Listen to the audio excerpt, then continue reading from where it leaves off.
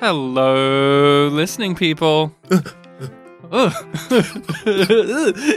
icky. You scared me for Scary Month, Ryan Slewinski. Thank you, Iktek, brother of Bartek. We see Bartek only comes out when it's St. Patrick's Day recordings, but Iktek is here for Spooky Month. Ooh. Yeah, but Bartek, he's not scared of anything. I am. I'm the scared one. Icky Bartek. But no, let's get real, let's get serious, as well as scary.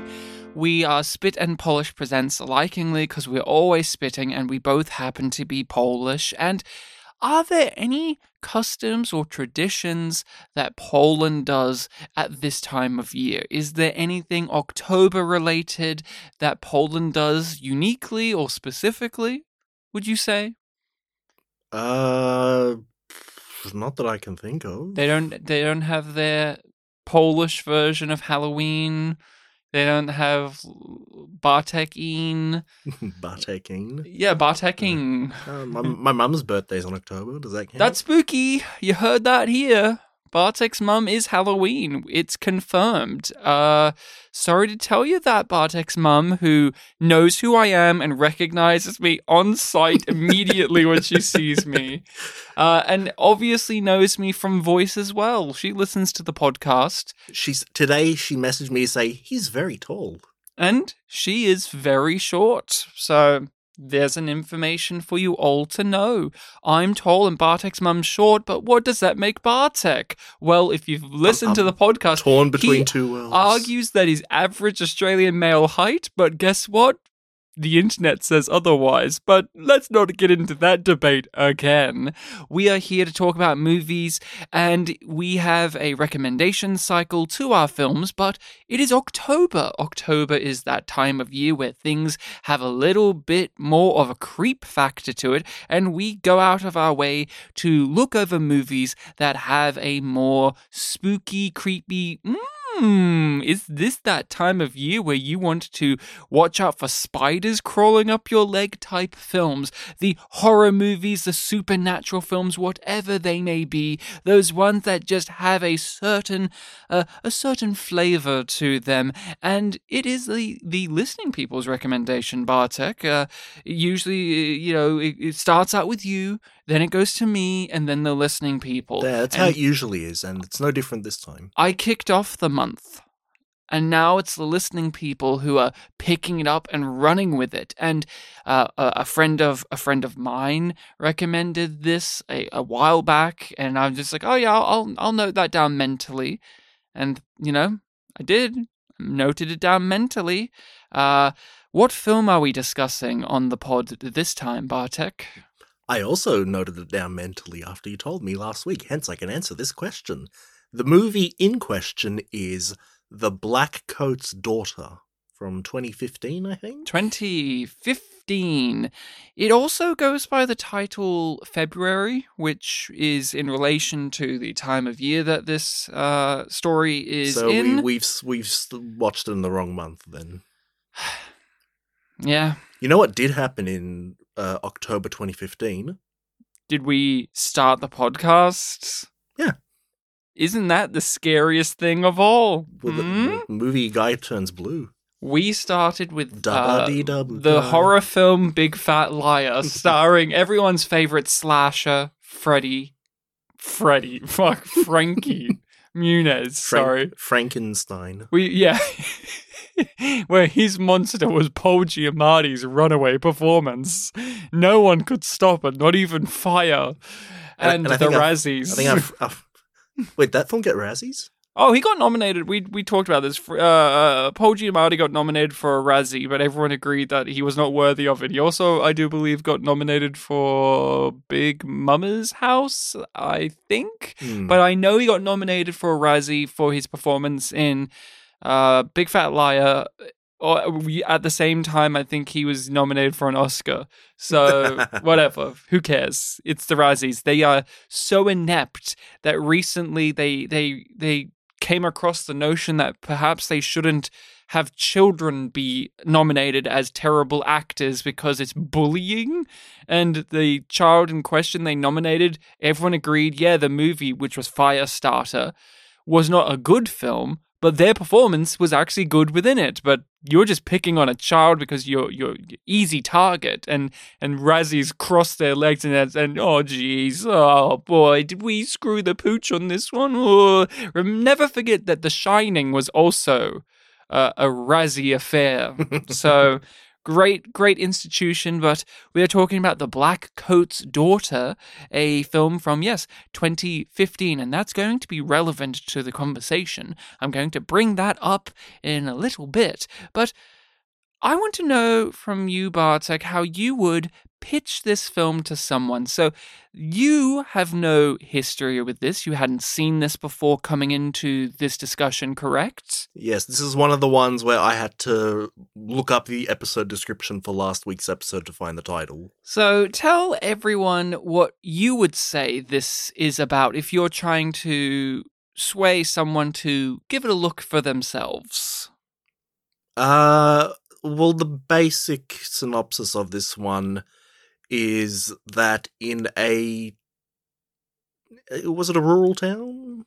I think it's rural-ish. In a rural-ish town, there is a private girls' school, Christian clearly, that is just about to go on their, spring or autumn break or something like that. I would assume winter, from how cold it looked in this film. Well, it's just the film opens with the word February, so I was like, oh, is it February?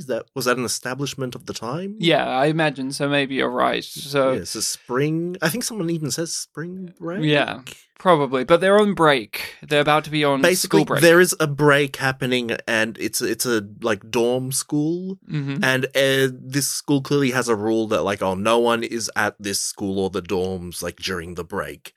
But there are two girls who, for various reasons, have to stay a few extra days because their family can't pick them up.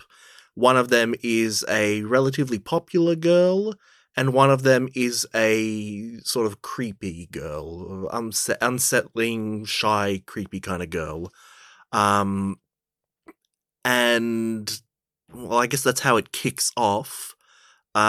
As it goes on a little bit, the creepy girl starts saying very weird things. Tensions rise, and it leads to things happening. Meanwhile, in a town somewhat to the south, a woman has escaped a hospital of some sort and is getting a ride to the town immediately after the setting of the previous of the story. Town that the story is, the school is in. And that's a great way to kind of give a little bit of a tease. But yes, this is a slow horror film.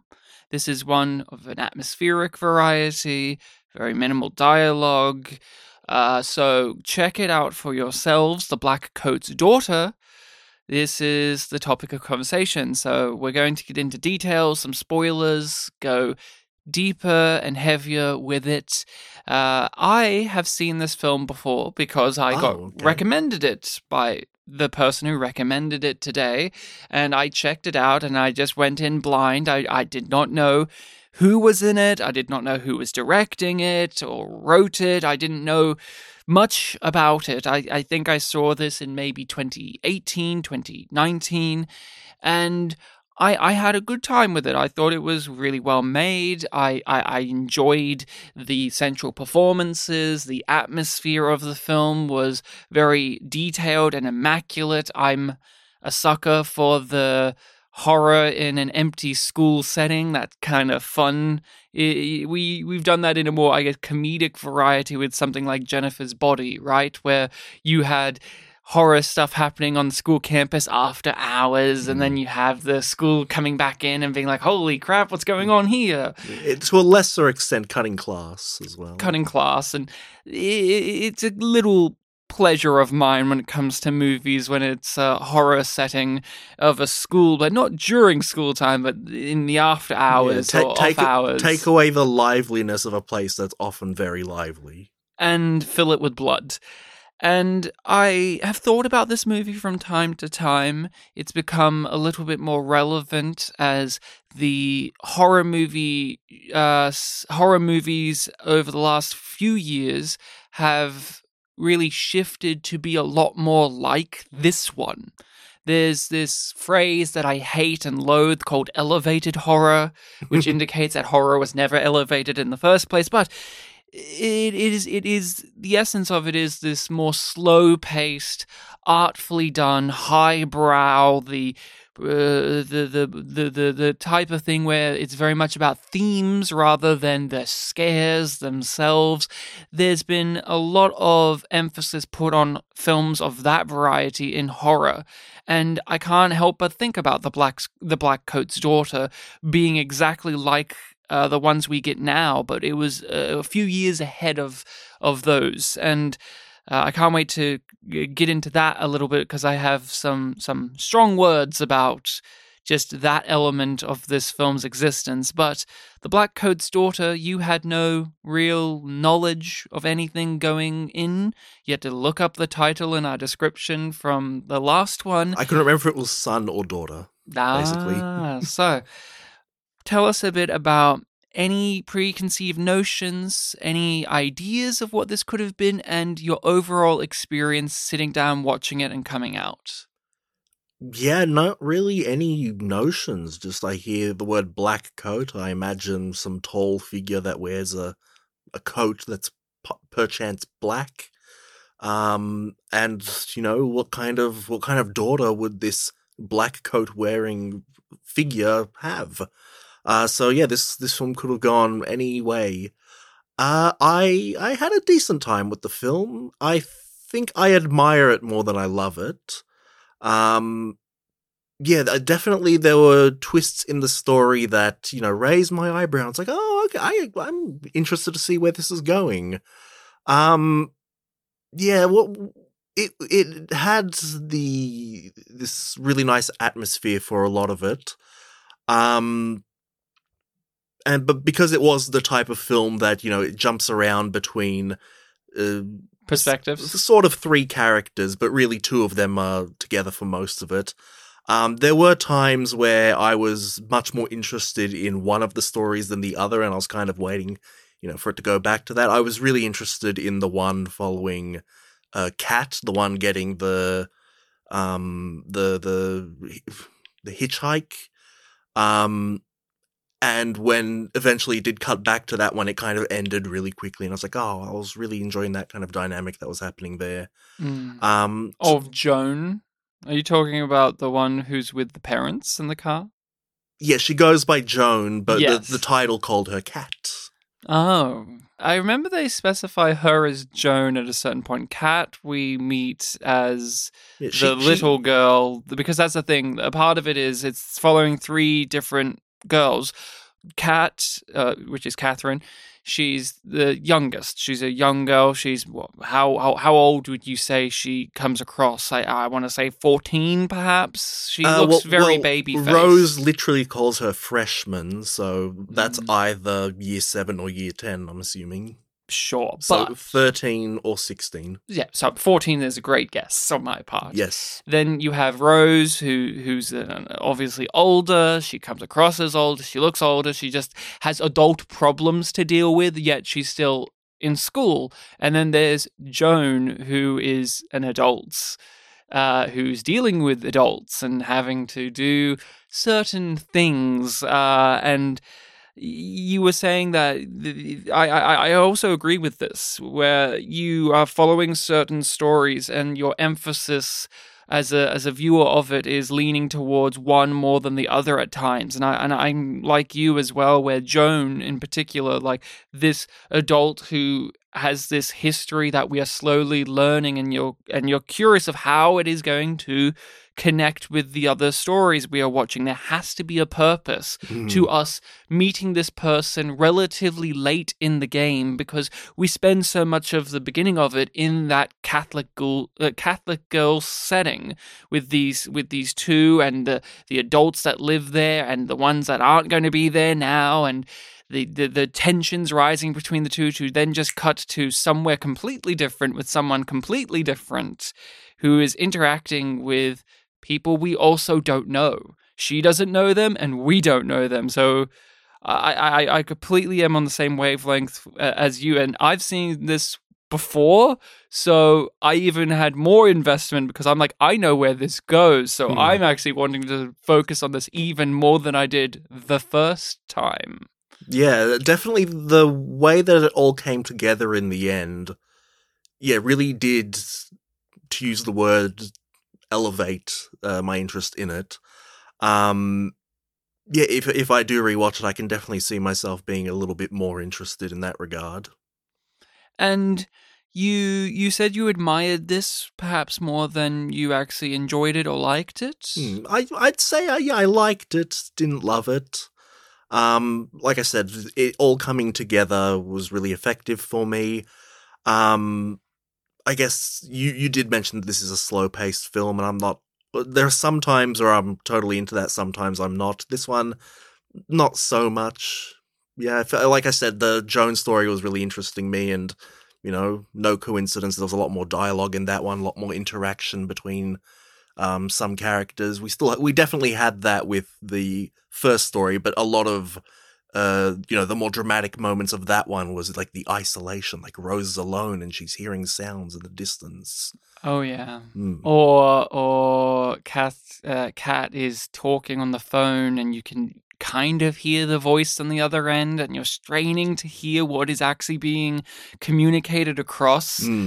I understand. And there's a mystery to Joan. Yeah. While with Kat and Rose, they have very relatable and or understandable problems. We open up, at least early on, with Kat having an almost ghostly premonition of her parents' death. She's convinced that they're dead. She has this look of a destroyed, burning car, and she's like horrified at it. And then we cut to her marking off the calendar, Mum and Dad, and a love heart, and everything she does going forward is just put in like bold and italics with her, because we have in our mind, the parents are never going to come because they're dead. How come she knows that? Why do we know that? Yet it is never actually confirmed in the movie. You get a sense that it's going to be confirmed, but we never hear it. We never get it told to us outside of her having this weird ghostly premonition or vision or some sense of this just being a fact for her. Yeah, there is a mystery with that character as well, because she has the premonitions, she's got her personality, which, like, what's the deal with this personality? Is there some sort of darkness there? Which there is. And she even at one point says to Rose, like, oh, your parents aren't coming because they're dead. And we later learn, like, oh, no, at that point, they're not dead, so... Right, and you are thinking, is she saying that her parents, Rose's parents, are dead? Or is she talking about her own parents? Because she says things in a way that you could read in multiple rather than just one. And that's why I actually found Kat to be the most interesting of the characters. I love that performance. It's my favorite performance in the film. I love her performance. I found her very sinister, but actually funny at the same time. That was something that was really well handled, because there is a little bit of humor with her being the creepy, sinister child. You could tell that not only the performer but the character is having a ball with it. They're just like, yeah, this is great. When I get to call an old lady a cunt, it's just like, this is great. Like, there's this obviously, and I don't mean this as a pun, but I'm going to say, but like devilish grin to a lot of her actions that she takes. And the more, I guess, decrepit she looks as it goes along, the more just there's a spark in her eye of just like, this is great. This is what I've been wanting to do, just as a performer, as well as the character. What did you think about the setting itself? Because that's a major component of the film. We've kind of said it, but it is isolating. It is very much like, say, The Shining, for example, or other films that we've covered in which you have this big grand setting that is something that we can look at and say that I've experienced this, but it's heightened to a degree. This is this big Catholic school in the middle of this snowy landscape, and now it's empty, and so it just has this otherworldly feel to it. I thought that the direction really captured sense of place really well.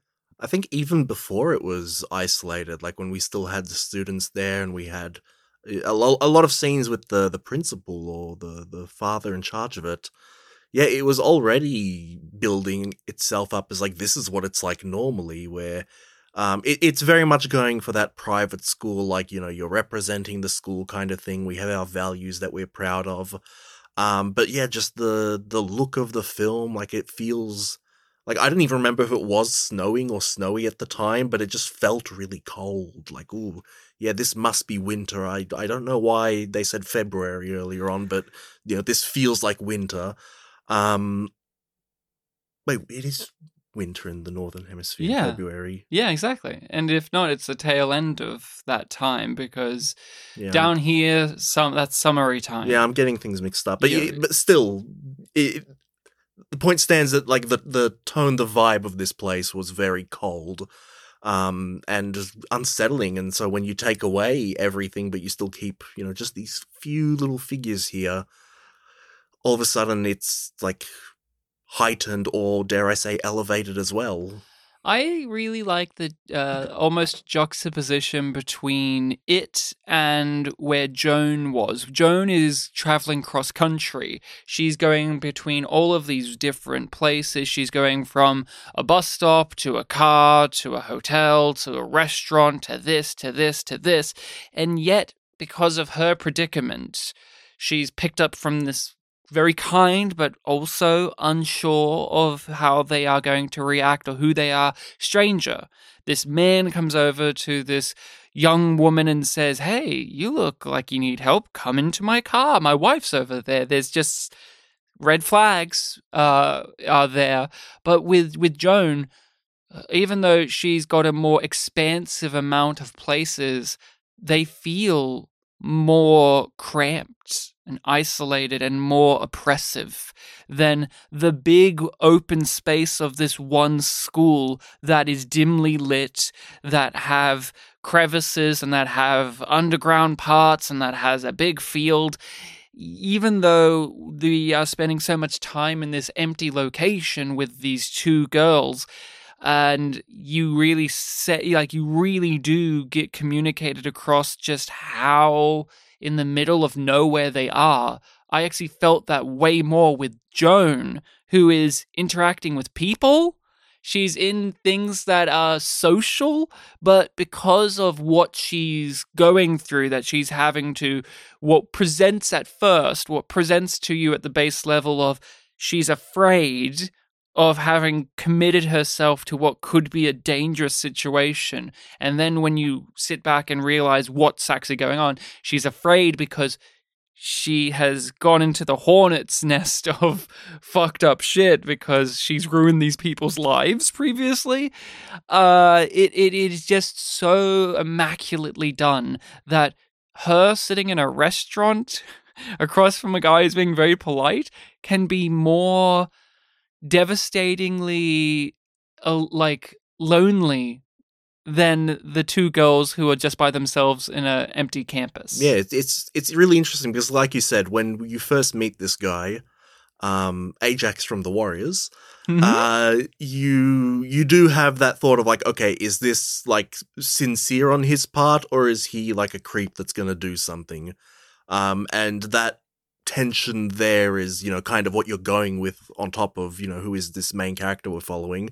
But then once you realize that, like, oh no, this guy is sincere, this guy is kind, all of a sudden our main character's, kind of attitude that she's going with is, creating this really unsettling atmosphere. And it's like, ooh, well, this guy is being sincere and kind to you. Maybe you can just like let yourself go and, go along with that, form a connection with him, but you're still distant to him. And like, well, what is there in your past that has made you this way? And it's like just waiting for the shoe to drop, on top of also, as you said, like, how does this connect to the other story?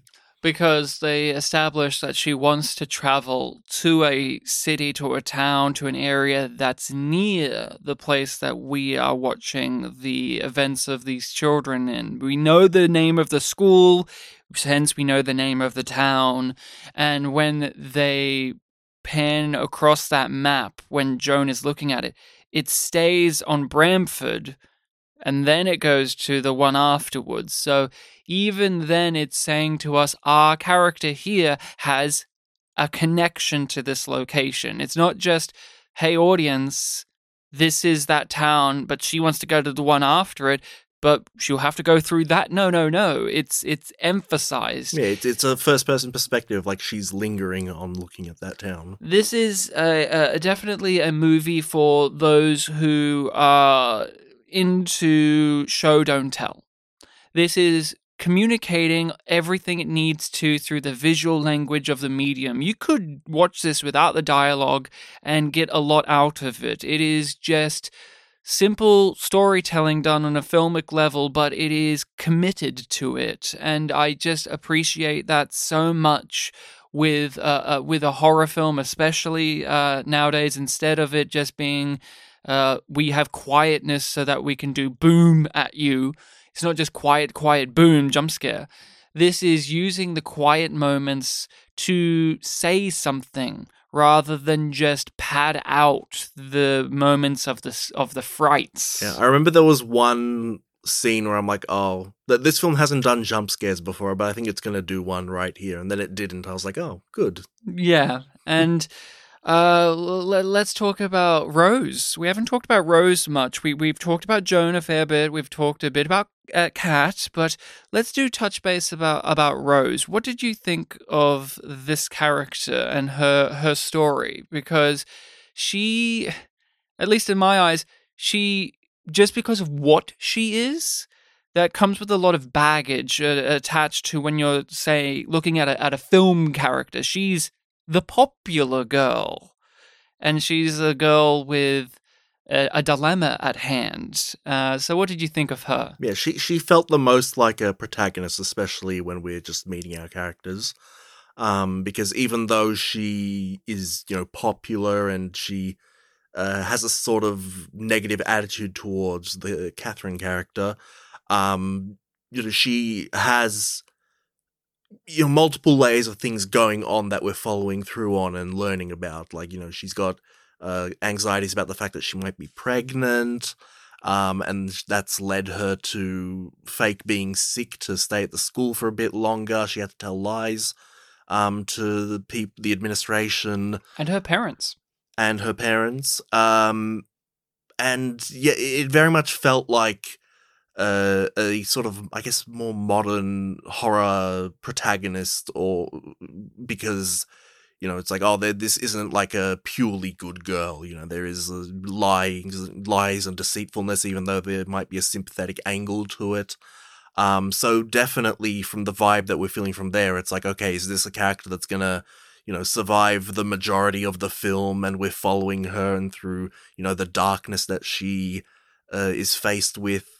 And the film kind of plays with that a lot, where for a lot of it does feel like it's going there. But she is the protagonist that does not live till the end. She's also a subversion or a flip of the stereotype of the popular girl being the villainous one. We meet Catherine and she's the bookworm, she's the nerdy one, she's the one that the administration at the school respects, both the principal and the priest. She has a precociousness to her, where we talked about this in the last episode, the innocence. She's almost like a little adult. And you would expect, because we start with her, we emphasize her, we get a big emotional moment with her, thinking that her parents could be dead, and maybe she's deluding herself otherwise. She's having to go off against this older girl who does not care about her. She just cares about being, to our perception, to how we perceive Rose, as does Kat. This older girl does not care because she wants to be the party girl who goes out drinking with her boyfriend and has something going on. And, despite the fact that the principal said that you have to look after me. And the more we get to know Rose, the more sympathetic she becomes, and the more obvious it is that she's the one that we would want her to be the protagonist of this story, because she has a deeply human aspect to her. While Kat, the more we get to know her, the more we are further away from her as a person, because she just is handling things and reacting to things in a more psychotic and really off-kilter way. But Rose, she is going through something that you can imagine many girls go through, the pregnancy scare, but she's handling it in a surprisingly level-headed way. She has her fears and her emotions about it, but she's not staying here just to go partying or to even... She doesn't even know why she's staying here. She's contemplating, okay, if I stay here, maybe there's enough time to find out that I'm not pregnant, and then I can go on break. Or if there is an incident, I can maybe take care of it. She at least is going to talk to the guy. And I really liked Rose on this watch. The first time I watched it, I was just like, oh yeah, she's good. But I like the mystery plot with Joan, or the overtly creepy plot with Kat. But this character and this performance behind Rose really anchors everything that you have going on in the film. And there was it's obvious, but it was such a telling piece about the character of when we cut back later to the school photo, because we see her school photo. Yeah, we get that twice. We see the photo itself throughout the movie. It's a touchstone point for many characters. But when we cut back later on to her sitting down and getting the photo, and you see it click and the camera takes the photo, and then it just keeps going on her face of this big girl like the Laura Palmer from Twin Peaks. I'm all smiley and I'm all pristine on the outside, but she drops that expression and it just lingers on it for so long. You see her put it on, and it's all kind of in slow motion, and before she puts it on, you're remembering what the photo looked like. It's like, oh, is she actually going to be able to pull off that look in this shot? And then she does, and it's like, oh yeah, she did it. And then the very slow putting it off, and yeah, I was thinking during that, like, okay, I know what they're going for here. Are they going to nail it? And yeah, she quite nailed it. It's subtle how they build up her likability as a character to us as an audience, because I can only speak for myself. But when we do get to the end of her journey, when we get her demise, I felt really upset about it. We are told that she is dead before it happens, because this is a film that plays around with the linear. It's a non-linear story. We get information told to us at surprising points, and it recontextualizes what we've seen before, but also how we go forward with the narratives that we've been following. We get told about halfway through the film that Rose dies. She died at the school. Specifically, the Joan story is set like a decade after. And so when Rose does meet her end, it's because of our knowledge of things that have already happened to her. We feel for her because she's not going to be able to make it out. And again, this is about visual storytelling. This isn't trying to beat you over the head with reasons you should like her. They're not just making her like extremely sympathetic. She's still, in part, a selfish teenager. She cares about herself more than she cares about other people, but it's an understandable level of selfishness. This is a life-changing event if it was to be the case that she was pregnant. Like, you don't hold anything against her for being doing what she's doing and reacting the way she's reacting to such a thing. In fact, it made her more understandable once we really dug into the weeds of it all. But I just really wanted to go over Rose because I think in a horror film, in a film like this that's baiting you and switching around things and having demonic stuff in the underpinning it all, it would be easy to just fall into talking about Joan and Kat and just going over their stuff and their performances and their character reveals. But Rose is the person that she doesn't make it. She doesn't get to make it in the end. And she's this emotional core to the film to me. And I really love that performance. What did you think of the performance? And were there any moments of the Rose character that you gravitated towards or that have lingered with you? I mean, yeah, the extended photo scene, definitely that shot said it all. Even just watching her attitude shift throughout the film because, like we've already established, it was put on her that you have to look after this creepy girl. And she makes it very clear to that girl that, like, look, I don't want to do this. Just don't enter my room. I'm going out, whatever. And then as the film goes on, you can see that she is genuinely starting to get concerned about, like, what is going on with this girl here. Is she a threat? Is she a threat? Is to herself or to me? I really liked that one moment of her looking around for Kat, and she, at the start of it, is just like, oh, where's this little girl gone? Ah, shit, should I have been here to look after her? Did she get herself in trouble? And the audio, because this film is also not just visual, but the audio is really well done too, of the music and the soundscape. She starts hearing this voice, it's obviously Kat's voice, muffling through, just coming through the vents and the heating system, and she's following the breadcrumbs and going further and further down in the campus and going underneath the ground and going to the boiler room. And the performance from this actress really built from her just being, oh, I should have looked after this girl. How silly of me. Oh boy, am I going to get in trouble for that? Hopefully she's okay, to, oh no, something's wrong, to, oh no, I'm in trouble because she is an issue. Because I had my chance. That was an amazing scene. That was a fucking amazing... Talking about acting, these two girls... I know it's weird to say, but the chemistry just comes off the screen because they have like anti-chemistry, but it works. Like these two characters genuinely do not have anything in common with one another other than they're both in the same place.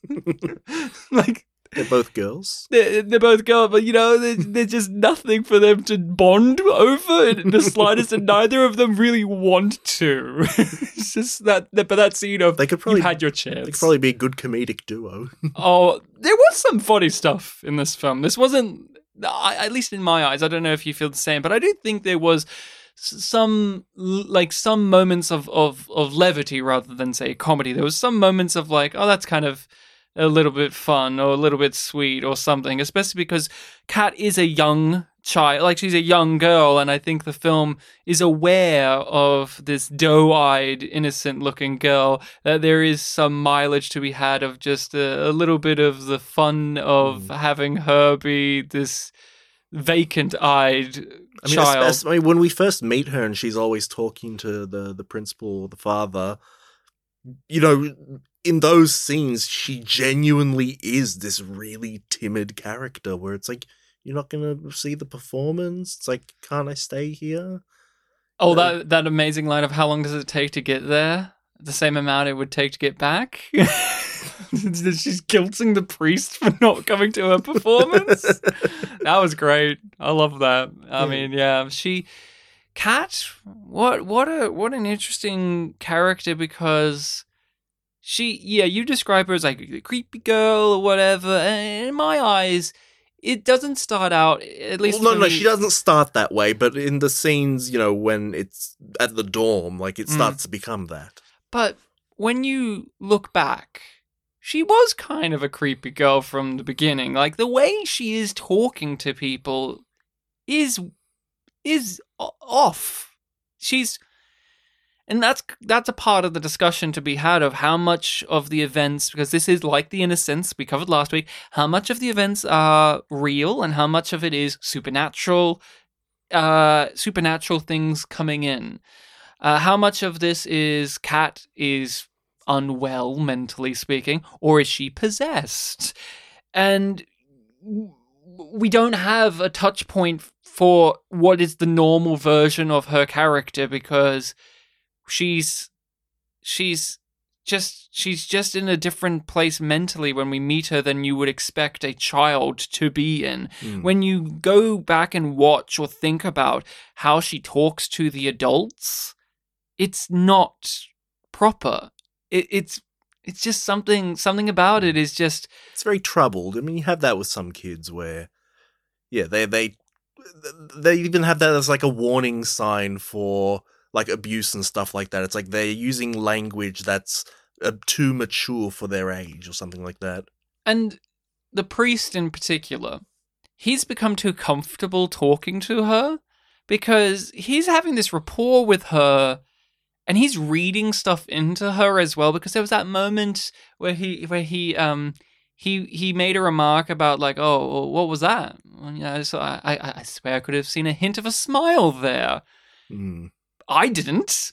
When he said that, I'm like, I didn't see a hint of a smile there. But he has such a familiarity with her that it almost crosses a line. Even when Rose enters the scene and like he was directing at her, I'm forgetting the exact lines of dialogue, but he was like saying something to her like, well, you know, because of the rules, you will have to do it this way, right? And then Rose responded with like, oh, actually, I'm sick and my parents are not coming. And then he just was like taken aback like, oh, well, that goes like that kind of screws the rules a little bit. Oh, yeah, with the principal guy. Yeah, he was great like that because he clearly was like, I'm on holiday mode.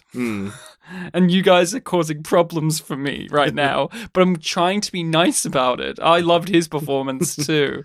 Then we get them on their own. There are adults on the campus. There are these two women, and we have that conversation from Rose where she's winding Kat up, trying to scare her or trying to just be a dick to her, where she says, oh, they wear wigs, you know, they have no hair. She puts in the mind of Kat that they are devil worshippers, these two women. And I want to get your perspective on this.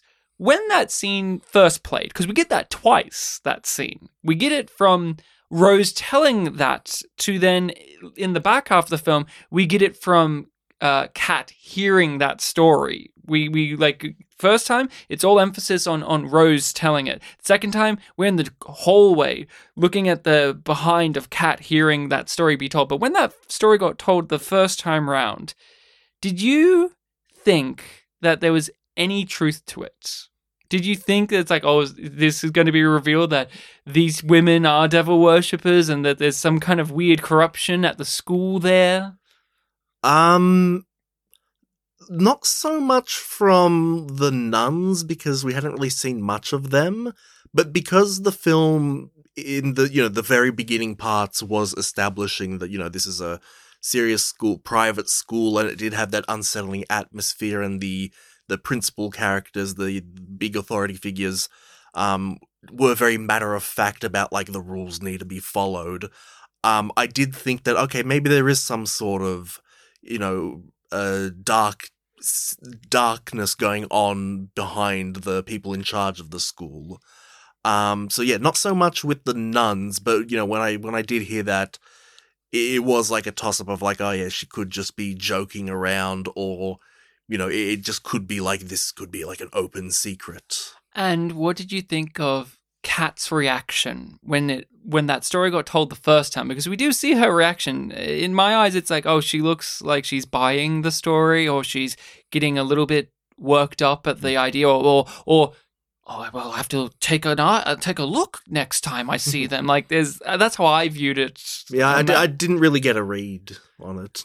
What about the second time? Because I think the reveal is she finds this whole thing amusing because she's already in league with the devil because we hear the audio is like distorted when she's hearing everything that Rose is saying, and we're seeing that there's this shadow figure in the corner with these ears or horns or whatever. They're these pointed dark images on this creature's head, and all of the story is being told again, but it's warped. I mean, that's what I love about the movie, is how it goes back in time and it loops around again, and it revisits scenes, and it screws around with a linear format and has it all shuffled around in different ways, but it's not I never found it confusing. I always could track why the movie was taking this step in time rather than putting it all A, B, C, D, E, F, G. Yeah. With a lot of the reveals of the big information, like the big twists, those were moments where, you know, my interest in the film and what I meant by the admiration I have for the film, you know, really ramped up. I was also following it just fine, and yeah, at the end of the day, you know, knowing like the truth behind, you know, the whole film, where, you know, the Cat character and the Joan character, they're the same person. Initially that was like, okay, let's see where this is going. But then later on, you get the extra twist of like, oh, not only are they the same person, but like one of them was during possession and one of them is after possession. It's like, that's a whole another layer that like I didn't quite, well, I mean, because it takes to like towards the end of the film when you find out that they were exorcised, it's like, oh wow, that there alone is like worth the rewatch. It is. I think that really adds a nuance to it, and I'm glad that you vocalized that there, because it's not something that you may immediately pick up on your first watch. It's all about like, oh, they're the same character, and why is it playing like this now? Oh, she's met these people and they're doing these things. I could track it very easily when it came to the shuffling of the timelines and events, and why are we going back to revisit this scene? It never felt purposeless or just confusing for the sake of atmosphere. I found it exciting, actually. Oh, we're going back to this scene. I must have missed something that first time. I'm glad that we're coming back. And the reveals are great in my eyes, but it goes beyond just the reveals to a psyche behind them. So we get information about Rose is going to be killed, she's going to be murdered, and it's going to be most likely from Cat, of course, because in the timeline that's 9 years post what we're seeing at the school, her parents are going back to the school to remember her, to leave flowers. It's the anniversary. Her parents are the ones giving Joan, in quotes, the lift. The lift.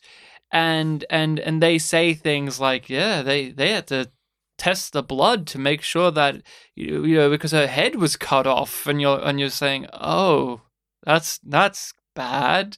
So it's really going to get gruesome. And because of the ways that we learn these things from Joan, who is a character that's feeling immense amount of trepidation, fear, stress, we are feeling it in 10 times, because we know that after a certain point, Joan is Cat. And so what's she going to do to these nice people? We maybe at one time thought that these nice people were the threats, but now they're the ones in danger, like their daughter, like Rose. They basically fall to the same fate of underestimating a pretty young blonde girl. Again, those subversions, man, they get you. The dark-haired, popular girl who may be a bit of a bitch and she would rather go out with her boyfriend and get laid or whatever. No, it's not actually like that. It's actually a little bit more nuanced. And same with the older man who, yes, was in The Warriors, that actor. The older man who sees a young, pretty girl at a bus stop and says, hey, you look cold. You want to get in my car? No, twists it around, and he's actually a genuine person and a nice guy, grieving. What did you think about the emotions of the movie? Because although atmospheric, there, at least for myself, there was a heavy emphasis on sadness. This is a very somber film. Well, yeah, there's a lot of mourning for the dead in many different ways, where there is, parents grieving for their child being dead. There's potentially, children mourning their parents being dead or the thought of it. And then you have, related to the big twist of the film where the black coat is the demon possessing the girl who she sees as a sort of father figure. And in the 9 years later storyline, her big stress is the fact that, like, I want to have that back. So it all ties together with that theme of mourning for family, or what you perceive to be family. And Rose is also mourning the loss of her future because she clearly doesn't want a child. And she's worried about that. And so when she has her last stretch in the film of she finds out she's not pregnant and it's the happiest she's ever been in the film, only to then just get killed. Yeah, unceremoniously, without expecting it. What did you think of the kills or the reveal of death in this? Because it always gets me. Like that's lingered with me. The way that violence has been implemented in this has lingered with me in many ways over the years since I saw it that first time. And I know visiting it again, I was like, will it still do that? And it did for me, especially Rose's death, but also the reveal, the multiple reveals of the death of the women, the nuns that were at the school. Were they nuns? I'm like, they weren't inhabits, dang it. Nuns, matrons, caretakers, yeah, like, because that one they go to it a few times. Dorm ladies. Yeah, they go to that one a few times revealed. Like Rose is knocking at the window and you can hear something going on, and then the principal and the state trooper go there, and then they go there again. It's just a lot. But what did you think of how this film handled the gruesome aspects? Yeah, it's one of those ones that isn't going for, like, the flashy death traps and you're seeing every step of the... Well, you are seeing every step, but you're not... It's not like a slow-paced, every step of the way falling for the big Rube Goldberg machine thing. It's just very sudden, and these characters are no longer there. And, for the matron characters, because they were a bit more minor, you could buy that a bit more. But for Rose, like, you've heard us talk about her throughout this episode. Like, she is a big deal. She's one of our 3 leads. And when you really break it down, one of the 2 leads. Character-wise, not actress-wise, because the older one of Kat is a different actress. But yeah, she has this gravitas of, like, we're following her. We are seeing many different aspects of her and her family. And when she is just killed off very suddenly, it literally is a thing. Like, she's not in the film anymore. Her spirit doesn't exist still. Her presence isn't felt anymore. She's just gone. And you, through that filmmaking, get why the parents are so grief-stricken outside of just the ability to have sympathy and empathy for such a situation. The potential that was suddenly yanked away from them of their child is just so sudden, and it's so hard to wrap your mind, body, and soul around. They are still in loss, and they are still unable to comprehend the brutality of it all. Their daughter got their head cut off at school, for fuck's sake. But when we see it happen on the screen, it is so unceremonious. It is just, it's done. There is no glory. There is no sense of even doom to it, or satisfaction, or any of it. It's just that, yeah, she got stabbed to death, and that's that. And now her head is laying on the floor next to 2 other heads, as this girl is flailing about in demonic worship of a boiler. And it is just so matter of fact about it. So when the parents themselves get killed too, in basically the same way as those previous victims. One gets their throat slashed, the other gets stabbed 1,000,000 times in the back. It's not only just repetition again, but it is repetition with that extra layer of tragedy to it. History repeating. History, but not quite, because in the past there was joy to it for the person who is doing the killing. Now they're hoping for it to bring a sense of joy, a sense of purpose. Bring her back to that time and what she had. And you just can't. And the parents are going through the same thing with their process of grief of, like, we go to the school and we leave the flowers, and it's our way of being able to reconnect to the past, and hopefully it can inform us in the present and the future. But we learned from the mother that it isn't working. He plays it off like, oh, it's only this time of year that we get a little sad like this, but he is building up this false narrative for himself. I really love that monologue of the mother talking to Joan in the back of the car about how he says, like, he sees so many people that reminds us of our daughter. I don't see that. And then she explains the one time she did, and then just bitterly reminds Joan that you are not that, though. You don't remind me of her in any way. Yeah, even though I think the mother might have played it a little too exaggerated for my taste, I do really like the fact that these two parents are mourning in different ways. And similar to what we were talking about with the rest of the film, you know, we get more of the father character first, so we're getting that establishment. And then when we do get the mother character, she builds off of things that he said, you know, straight to the point of, like, did he tell you this, this, and this? And it's like, yep, 100%, he told me exactly that. And then she gives her own spin on it, which makes you, you know, cast doubt on what the father was saying about, like, how he's really taking it all.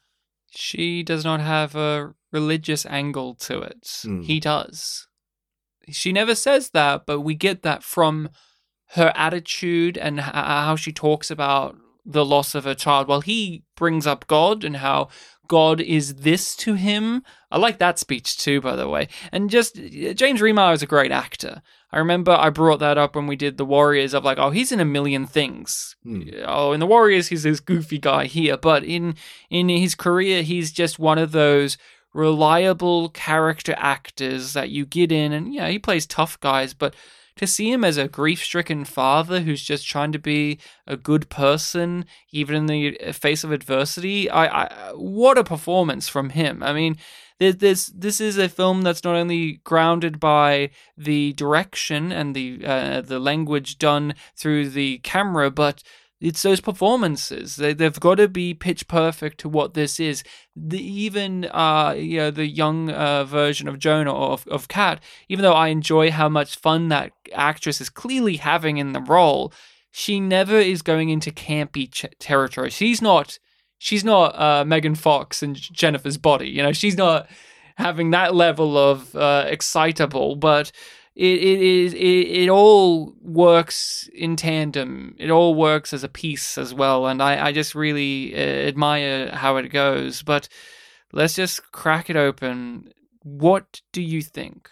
Do you think that Joan / Kat was possessed? Do you think the supernatural / demonic elements are literal in this, or do you think it's supposed to be metaphorical? What is your interpretation of it all?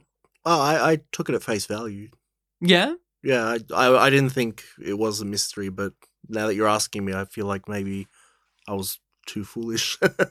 No, I just thought, oh yeah, she's possessed. You know, the exorcism happened, and you know, the black coat was gone, and she felt that it was gone, and yeah, in the future, 9 years without that thing she was longing for has, you know, made her really grief-stricken and is seeking, you know, maybe I'll get possessed again if I go through with all these murders.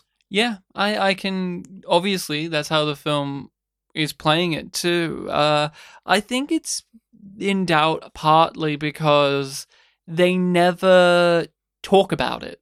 It's never something really referenced. It's never usually in a possession story. there's at least some mentionings of things, but this, it happens. It's like, oh, look, there's a weird black void-like creature in the distance that you can't quite discern, and yet you know what it is. I think there's always a room for doubt with one that presents possession in such a vague way, and in a way in which the person who is possessed comes across to everyone else as mentally unwell. Because with this particular movie, it does live in that gray zone. I think it lives in that gray zone of people put on faces for one another, but what's really underneath. And so I'm willing to see it at the face value of it's a demonic possession, and it's exactly as said, because guess what? That reading is still a fucking great movie when it comes to that. But, I kind of lean, obviously, a little bit more into the psychological realm, because that's something I can find more tangible than some reason or another this girl got possessed by the fucking heating system of the school. Because the heating system looks like the creature a bit, and she's like worshipping that underneath it. I love that. I mean, it is sufficiently ominous looking. And when she goes back to the school, though, as an adult, it doesn't look ominous anymore. It's not on. It's just a small, dark, grey room. It's no longer that scary movie setting that we were in when Rose was looking through that window in the door. It's just this pathetic little place where a horrible thing happened 9 years ago. Wow, the Oz Perkins who directs this, he really nails sense of place so well, and being able to get the same location and make it change as a character too. But when did you figure out that Joan was Kat? Did you figure that out at a certain specific point, or when the film revealed it in any way, or were there little clues beforehand that you were starting to gather that for yourself? Well, I think the fact that, the future story of Joan was given the title Kat was, gave it away. Give it? Yeah, that's why I was calling her Kat earlier. I don't remember that. Because the title said Kat, but she was going by Joan. So it's like, oh. It does give us Joan, doesn't it? Yeah, because I think she was like using the nurse's name or something, and she just stuck with it. Right. I remember I picked it up immediately because she's a blonde girl with dark eyebrows. She looks exactly like the Kat character, but it's a different actress. And I think I was remembering like, oh, Kat. So there's Rose, there's Kat and Catherine. And then like 10 seconds later, I'm like, wait, Kat's short for Catherine. Mm-hmm. Oh, okay. But then, yeah, you get the photo of like, oh, our daughter Rose died 10 years ago. She goes to the bathroom. She's like starts giggling, and it's like, yeah, okay, there we go. Yeah, she had a great reaction to that. Yeah, I like the twists and turns of that. Now, are we ready to talk about some of the production or outside of the actual narrative parts of the movie, or are there any more aspects of the film itself that you want to go over, whether it is story related or or how it came across visually or music or anything like that? Well, story wise, you said a few minutes ago that the concept of this story is just a really great one. And yeah, I fully agree. Like before, when I mentioned like, oh, I wasn't too into the film, with like slow pace, very dark, atmospheric. Simply isolating that story alone, I was thinking of, we've done other horror films less in this like atmospheric vein. Like we've done The Love Witch, where even though that is a horror film, like I wouldn't immediately jump to saying that like, oh, that's a horror film. A film with that kind of tone, with this sort of story, where it's about a possessed woman who's lost her, thing possessing her, and she wants to get it back. I could see a story in like the tone of The Love Witch, where it is kind of a bit more comedic, while still being like incredibly dark. Like, oh yeah, I'd really like to see this basic narrative idea explored in like a different fashion. So that's the really big thing that I'm admiring. Like, I just really love the concept. It's malleable. Yeah. It is the town, and the school is a reference to Rosemary's Baby, Brentford.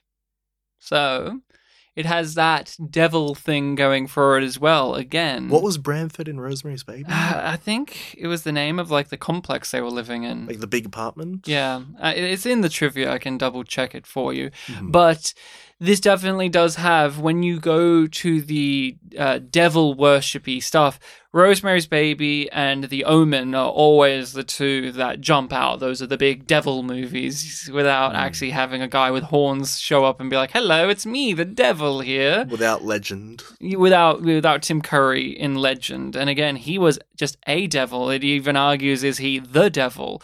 And he was darkness. He was darkness. Yeah. He had multiple titles in that. So just to answer your question, the Bramford is also the name of the notorious apartment building in the novel and film of Rosemary's Baby, There we go. in which Guy and Rosemary move into. So it's a little reference for you horror fans. It's giving a clue away at the beginning, saying, we know what we're doing. Yeah, it's a great movie, but I didn't remember the name of the apartment, so But try harder, Oz Perkins. Oz Perkins. Now, to get into some of the other stuff. Yeah, you've been building this up.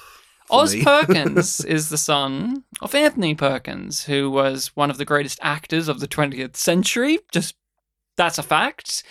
Obviously, he's well known for being Norman Bates in Psycho. Have you ever seen Psycho? It's the only Hitchcock film I've seen. And he's great in it. Mhm. That's a film, again, relies on atmosphere, relies on lots of storytelling being told without words, but when there are words, those actors rise to the challenge. Norman Bates is one of the most iconic, it's weird to say horror movie characters, but I guess, like he is a horror movie character, but he's so damn likable, Anthony Perkins, in that role, that you feel conflicted about it, but he's also something wrong with him. And he was a great actor. He was in multiple things. And so Oz Perkins is his son. And this is his debut. This is his first film. This is his first film he's directed. And I just find that fucking shocking, because this does not in any way come across as filmmaker's first movie. This comes across as someone who's made many movies. It's just so polished. It's just so mature. It's so well realized that... Yeah, very confident. It's a yeah. I just wanted to go over that because he's an actor's son who himself is an actor. Oz Perkins has acted in several things, and this is clearly a case of a guy who has spent a majority of his life within the industry. His dad was in it, he's been in it, he's obviously seen filmmakers make their things as well as just be watching it, and he's soaked it up like a sponge so that when he finally made his own movie, he wrote and directed this, it just jumps out and says, yeah, I'm an accomplished filmmaker. And I just really wanted to bring that to the forefront, because it is like, I'm still shocked that this is the debut for Oz Perkins. This, like, if you said to me, oh yeah, Oz Perkins, he's like a cult director, he's made several films, he's made 3 or 4 films. Yeah, it's like, this one was third time's the charm. But this is his first out of, I think, 3 or 4 films he's made. Was it actually his first? I remember looking it up, and I thought there was a few things before this. Probably like shorts and stuff, but yeah, at least maybe feature film. Feature film-wise, yeah, I can see that. And this came out in 2015. Now, I want you to grab your phone and have a look at IMDb for this movie, because there's 2 things in particular that may jump out. One I want to just say now is it has the 3 lead actresses' photos on there, and they all look the same because they're all blonde ladies with dark eyebrows. And although Rose does not have blonde hair in this movie, that actress, I've seen her in other films with the blonde hair, and it's just that specific casting choice is just really well done. The actress who plays Kat was in Mad Men. She's Don Draper's daughter. She recently was Sabrina Spellman in The Chilling Adventures of Sabrina. She's really great in that. And of course, Joan, the adult version of Kat, is Emma Roberts, who is obviously related to a famous Roberts as well, Julia. She's, I think, her niece. Yeah. And they do look similar. Yeah, they all have this thing going on. But what's the rating on IMDb, Bartek? The rating on IMDb is unappreciated masterpieces territory, 5.9 out of 10. 5.9. Now, you said you admired this more than you maybe liked it, but 5.9 out of 10? Would you say that this movie's a 5.9 out of 10? Well, it deserves at least a 6. I'm literally like that too. I'm like, come on, we can't even get it up to like a 6. It's shocking. It's fucking shocking. And if you go to a lot of other review places, audiences hate this movie. Okay. You read reviews and it's like boring, slow plotting. And I remember that was a thing that turned me off of watching it when my friend recommended it. Because I did a quick, oh yeah, I'll Google this. And then, you know, you see generic looking horror movie poster of two women's faces joined with a thing in the middle. And you're like, uh-huh. And then 5.9, or at that time it was like a 5.4 when I looked at it years ago. I will say the featured review, just like the default one that I see on IMDb, is like, it's titled Mesmerizing and it does say 6 out of 10. I'm like, oh, there you go. That's kind of it. Like, I didn't love the film, but I can agree that mesmerizing would be a word for it. But 2015 is an interesting time. So with this film's production, it was made and released on video on demand in 2015. It was shot and then filmed, and then they just pooped it out on, you know, just random video on demand sites. Then in 2017, it got picked up by A24. Are you familiar with A24 by any chance? When we did 20th Century Women, you made a big deal about like, oh, and this was an A24 film, and I'd heard the name before, but I don't actually know the conventions around, and I still don't quite do. So they're the ones that are basically the hoarders of this elevated horror stuff. They're the ones that make the artsy films. They're the ones that make the highbrow, thematic, little dialogue. There's films with little dialogue in them, or you know, off the beaten path from they're not making Conjuring films, for instance. And this is such a roadmap of a film for what we have now. And it's such a shame because this came out too early. If this came out, like if this was made and released and was a proper A24 theatrical release in 2017, 2018, this would be talked about in the same way and same vein and same amount of adoration as all of these A24 films that come out now. The ones like The Witch or Midsommar, and you have...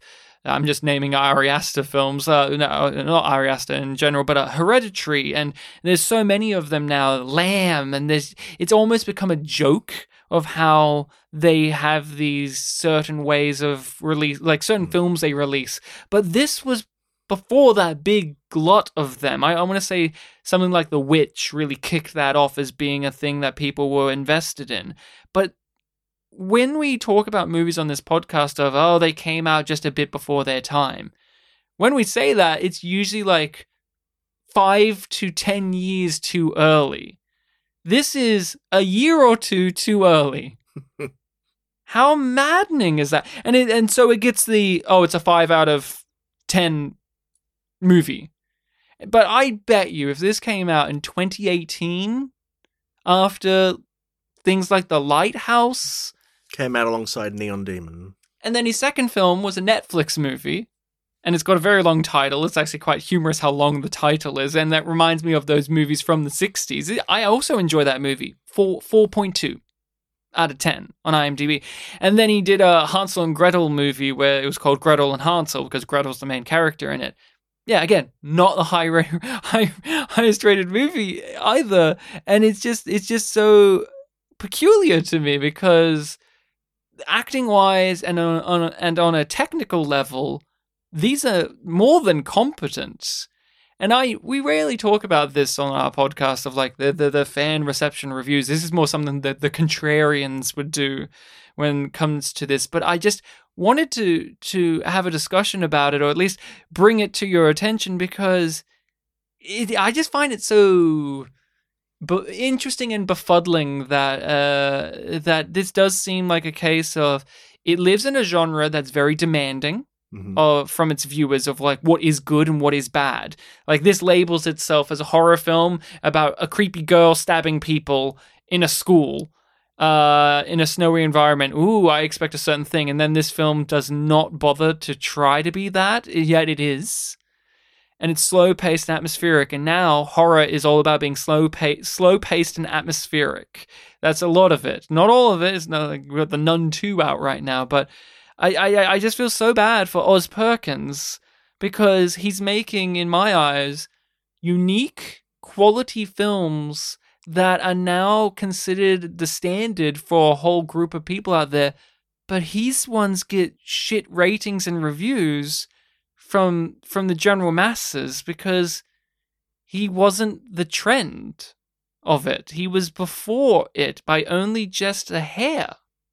I mean, what do you think about that? Like, we've rarely encountered this level of being close to what would become a standard. I mean, we have talked in the past about the concept of the cult classic, the film that wasn't appreciated in the time it came out, and then later on would become appreciated. Maybe if it hasn't happened already, maybe we're maybe a year away from it actually becoming a cult classic. That would actually be pretty funny, because in the film it's like a 9-year time skip, and next year will be the 9th anniversary of the film. Like if it became a cult classic next year, that would be very poetic. Yeah, it's again, cult classics. We're very familiar with the term, and this just feels like it's in the making of that sort of thing. You are not a horror aficionado. Last episode, you made a point of saying at a certain time in your life, your horror movie reference point was the new Nightmare on Elm Street that you saw in the cinema. Like, that was your first horror film. And as far as I can remember, yeah. That 2010s era had a certain idea of what and I think most people, you have an idea of what a horror movie is. Your slashes, your jump scares, Conjuring, Paranormal Activity, or your Freddy's, your Jasons. Yeah, not long after I saw the Paranormal Activity films, like, yeah, this is really great. I love horror. But you're aware of this trend now of what they're calling elevated horror. You are aware of it, yes? Pretty much, yeah. And I think, like if we talk to 2010 Bartek, the idea of that being considered popular horror would have been a novel thing, because it's like popular horror for like general masses, or for just general perception, is the Conjuring style, or the quiet bang jump scare. In fact, with the Conjuring universe, with things like Annabelle and The Nun, it was almost like shameful to be a fan of horror films, because it was just so formulaically garbage in a way. And the horror genre, out of all of the film genres, gets labeled with being mindless garbage more than a lot of others, I feel. Hence, Roger Ebert and Gene Siskel had their war against horror films in a period of time. The Women in Danger campaign. Women in Danger campaign. In this, the women are the danger in this one. Yeah, that's true. Yeah. Yeah. All the men are angels in this one. I mean, one of them is a priest who exorcises a demon out of a small girl. So I guess he's a nice guy. Maybe if you're a priest, you're committing to be good, but not to the level of an angel. I just find this fascinating stuff. There's just all of the elements in it. Like, these actresses were well-known actresses at the time, or this helped launch their careers in a certain vein. The director / writer behind it, although this is a debut for them when it comes to feature-length movies, they're of a pedigree. They have had a career of acting themselves, but they are also the son of one of the greatest actors of the 20th century, who was in one of the most iconic films of the 20th century as well when it comes to Psycho, right? And so him coming in being like, yeah, I'm going to be a director of a slow-paced horror film, that would win right now. Like, all that stuff I just said to you, you would imagine, oh, that would be successful. Now, not in 2015. Fuck you, Oz Perkins. Who do you think you are? Coming in with that. Wait 2 years, you idiot. So upsetting. What a weird coincidence that the son of iconic horror guy made a horror film.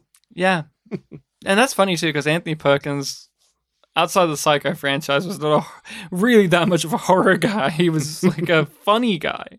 A sweet guy. But speaking of which, one funny thing, we were talking about Emma Roberts before. mm-hmm. I remember way back I saw in the cinema Scream 4 with my stepbrother. It's the only Scream film I've seen. She's in that, right? She's in that, yeah. It's I don't know if we're allowed to spoil Scream 4 in the Screform. Screform in the Blackcoat daughter Spoiler, episode. is she the killer? I think that was the case, yeah. She does horror stuff. Yeah, I was looking her up on Wikipedia and it mentioned, like, in the opening sentence, like, oh, she's a well-known, like, horror actress now. And that's really funny because one of the first things I saw her in is, I think, maybe the first thing she was in, which was, like, this very by-the-books Nickelodeon teen show called Unfabulous. And I remember, even when before that show even came out, there was ads for it. And I was like, oh, yeah, this is a teen show. I watched it. I enjoyed it. It was about a girl that, like, is going to high school for the first time. And she, like, sings on a guitar to express her feelings. I'm like, oh, yeah, okay, yeah, you're going to be, popular with the kids growing up. And then I find out, oh, you're in Scream 4. That's a dark film for Nickelodeon actress to be in, if that show was Emma licensed Roberts. by Nickelodeon. And then now I find out that, yeah, she's all in horror. Emma Roberts is apparently a terrible person, but she plays very enjoyably campy characters that have iconic sequences. She is, you may have even seen this meme, I'm pretty sure it's her in American Horror Story, which is an ongoing anthology series. You probably heard of American Horror Story. That's the one where every season's the same actors, but it's like different stories? Yeah, or at least familiar actors. Sometimes they swap them in and out. Emma Roberts, I do believe in that one, there's a reveal of her character you think is dead, and she comes down the stairs and she's like, I'm back, bitch. And it's just so iconic. And there's another one, I think it's from American Horror Story or Scream Queens. Again, she does these type of shows where it's supposed to be a genuine reaction. It's not supposed to be funny, but she does like this prissy girl pouty face that is just really, really funny. But it was her trying to be legitimate in that moment, but it was just too funny. And people just use that image all the time of her doing this prissy little schoolgirl reaction to something like, oh, I didn't get what I wanted. But it was her legitimately trying, and it was just one of those funny things. But that is the Blackcoat's daughter. That's what I wanted to go over when it came to some of these outer things of the movie, because it's just, you don't get that type of stuff around a movie like this now. When Ari Aster or Robert Eggers comes out with a movie and they do their thing, everyone's just like, yeah, that's accepted. We just accept this and we can't wait to watch it. Or people say, it's overrated. Like, there's a conversation. Oz Perkins is continually making these movies. Even though these now are very popular, he still is just flying under the radar for people. Like, he has fans, but he is really the cult director of these type of horror movies that are now, in fact, considered the mainstream. Very, very weird. It's just very weird to me.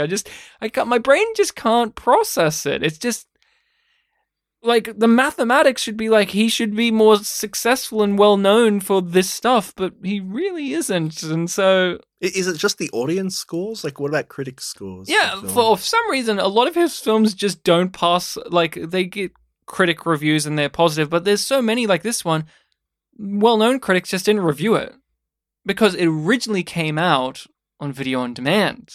Right. So the critics that review it are like the horror aficionado type critics who are like, yeah, this is great. Or no, it's not great because I like certain things in a horror movie. Like, I actually watched a couple of reviews, and there was this one review that's like, yeah, I didn't like the movie when I first saw it, but then, I watched it again, and I was like, oh, I get it. But the first time I watched it, I found it confusing because it wasn't structured like a horror movie. It was so confusing to follow these timelines, and I'm like, was it? The film literally labels itself with, like, we're following this person now. Get on board. But that is The Blackcoat's Daughter. Bartek, would you recommend it? I would. Again, I don't love it. I admire it a lot, but yeah, this is a good one. I think it follows up very nicely with The Innocents. We just did The Innocents, and although different time periods, different styles of movies, I think they have a lot in common with one another as well. I think if you're doing a movie night and you're wanting to, say, do movies from certain decades, say, you could lead up from The Innocents to this. Ryan says this because he doesn't want to believe in the supernatural. That is true. I mean, let's just open that to end the discussion. Are you one to accept that more easily than not? Because I think I am more often than not wanting to read the psychological lean to a film like this and The Innocents than the supernatural. Because I inherently don't believe in the supernatural and I find it too goofy. I inherently don't believe in the supernatural and do prefer psychological, but for films like these, I come in, wanting to buy into it. It's like, okay, yeah, this film does a supernatural thing, so let's go with that. Let's let this be supernatural. Let's let this be different from real life. And that's the bias I have of like, yeah, let's have this be different. And then we have a Neon Demon discussion where I'm like, they're witches, and you're like, oh, I just thought they were crazy. So it can flip the script sometimes, but it's good to air that out for future reference points because it is. I think I rarely am going to take it on board unless it is super specific about it. Like, Rosemary's Baby is very open about what it is when it comes. It's no, oh, is it not at the end? Ooh, as much as say this movie is trying to be that. And so that is The Blackcoat's Daughter. Bartek, you are recommending the next film for our spooky month. And so I hope you have a spooky movie for us. Yes, I hope so too. This is one that I'm not familiar with. In the lead up to, me having to pick my spooky month film, I did have one that I've had pocketed for a while. They're like, oh yeah, let's go with that one. But it wasn't one that I was super passionate about. It's like one that I definitely want to watch again, but it wasn't necessarily like, oh, gotta do it now. And I got to thinking the other day, like, oh, let's find something that actually I would be a bit more interested in. And yeah, not being a big horror movie fan, I actually am interested in horror, but I guess I read more like horror-esque mangas than anything like that. And I thought about like, what do I look for in horror films? And yeah, we brought up the whole thing about like psychology, things like that. So I like put into Google, like, what is a good film that has like these kind of elements? And there were a couple of lists of like, oh, this is all listing like really modern stuff from the last few years. Now let's see something a bit more general. And I was getting a lot of people recommending this one film in particular from 2013. I don't know if you've heard of it or not. Well, I'll find out. And because I walked into this recording with the title wrong, I just want to check one more time that I definitely know the title. He'll be like, and the film is called The Innocents again? The Neon Demon or something? Oh! From 2013. Yeah, good joke, Bartek. The film is called Coherence. Do you know this film? Not at all, no. Okay. I don't know the film. What did you originally think it was called? Because when we you thought, before we recorded this, but like, I gotta check it. Like, oh, I added two extra letters. Did you think it was Incoherence? Yeah, it's that minor. I thought it was Incoherence, and I was gonna say it Coherence. Like matter-of-factly without any sort of doubt, but then I saw that it's like, oh, it's actually called Coherence. So you and I do not know this film. You know more than I do from just your quick little googly, but neither of us have seen this. So that will be a fun little journey for the podcast. Yeah, what little I did see people saying about it, it very much felt like a Ooh, I don't see how that could be good, but they're saying it is, so let's Isn't that see. always great when that occurs to you as well? Where it's like, oh, I didn't think that, but hey, people are saying something, so let's see if we're going to join in it's a on thing that that has ride. potential, but it's like, yeah, this could go either way. Well, Coherence. I look forward to it, and we will be discussing that next time. Oh, another film that I think suffered a similar fate to the Blackcoat's Daughter is Starry Eyes. We talked about that on a previous Spooky Month, where that has a following and had a little bit good of word of mouth of time, but I think that one came out a little too early as well. That was like 2015 as well, right? It was thereabouts, yeah. It's one where it's like, if that came out the same time as The Love Witch came out, people would have been talking about it as much as they do The Love Witch, which, interesting. I think Starry Eyes has more fans than The Blackcoat's Daughter, sadly. But next time we'll be talking about the 2013 film Coherence. I know nothing about it, and Bartek knows a little. So we will be going over that. So give it a watch for yourself, and then come back and join us for the magical ride of horror and or creepiness. Who knows where it'll land? Maybe Bartek's recommended a spooky clown movie. It's one of those. Tim Curry comes in and he's just like, spooky clown again. He's just doing his Pennywise bullshit. Who knows? I'll find out with you next week. Thank you all so much for tuning in and listening to us babble on about a Catholic horror film. Hey, should we do more Catholic horror films? I said like Babylon. Like, what about Babylon? Babylon 5, thank you very much. Not even Babylon 5, just what about Babylon? What about Babylonia? What about Damien Chazelle's Babylon? What about Rivers of Babylon by Bonnie M? Okay, thank you very much. Hey, it's a good song. We can be found on social media under Spit and Polish Presents, and you can email us over at spitandpolished@gmail.com. If you have recommendations for us, if you have films that you want us to cover, to talk about, hit us up at our social media or our email address. And if you just want to chat with us, just let us know your opinions on movies we've discussed or things that we have said on the podcast. Hit us up and we'll chat with you. We'll talk with you. Bartek has a nice little back and forth relationship with YouTube comments. So we have our YouTube page as well. Yeah. Yes, he does. Who is this Bartek? I'm Ictech. Yeah. Yeah. Bartek had this quick glance in his eyes of, where are you going with it? Oh, yeah, I'm Ictech. No, that's what I was leading up to. Oh, I stole your Ictech. Sorry. Well, I mean, I'm happy that you did, because it's like, I'll steal your soul. You remember the continuity. Yeah. I have a continuity. I was just taken aback, like, oh, you said instead of me. That's nice. And that is the podcast. Remember to be kind to each other, or a little blonde girl with dark eyebrows is going to call you a cunt. I loved that scene. We didn't talk about that scene enough, but her going crazy, I just found it so enjoyable. I never felt like when she started going pale and her hair was going, when she had to pray.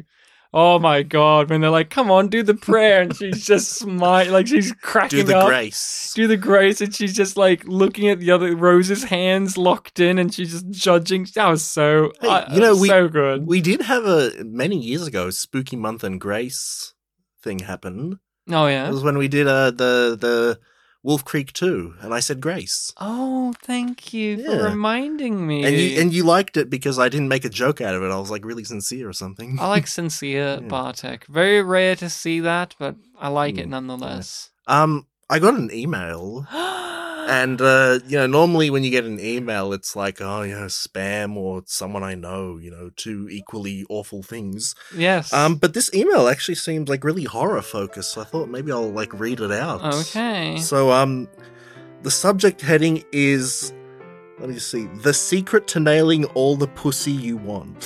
15-inch black monster. No.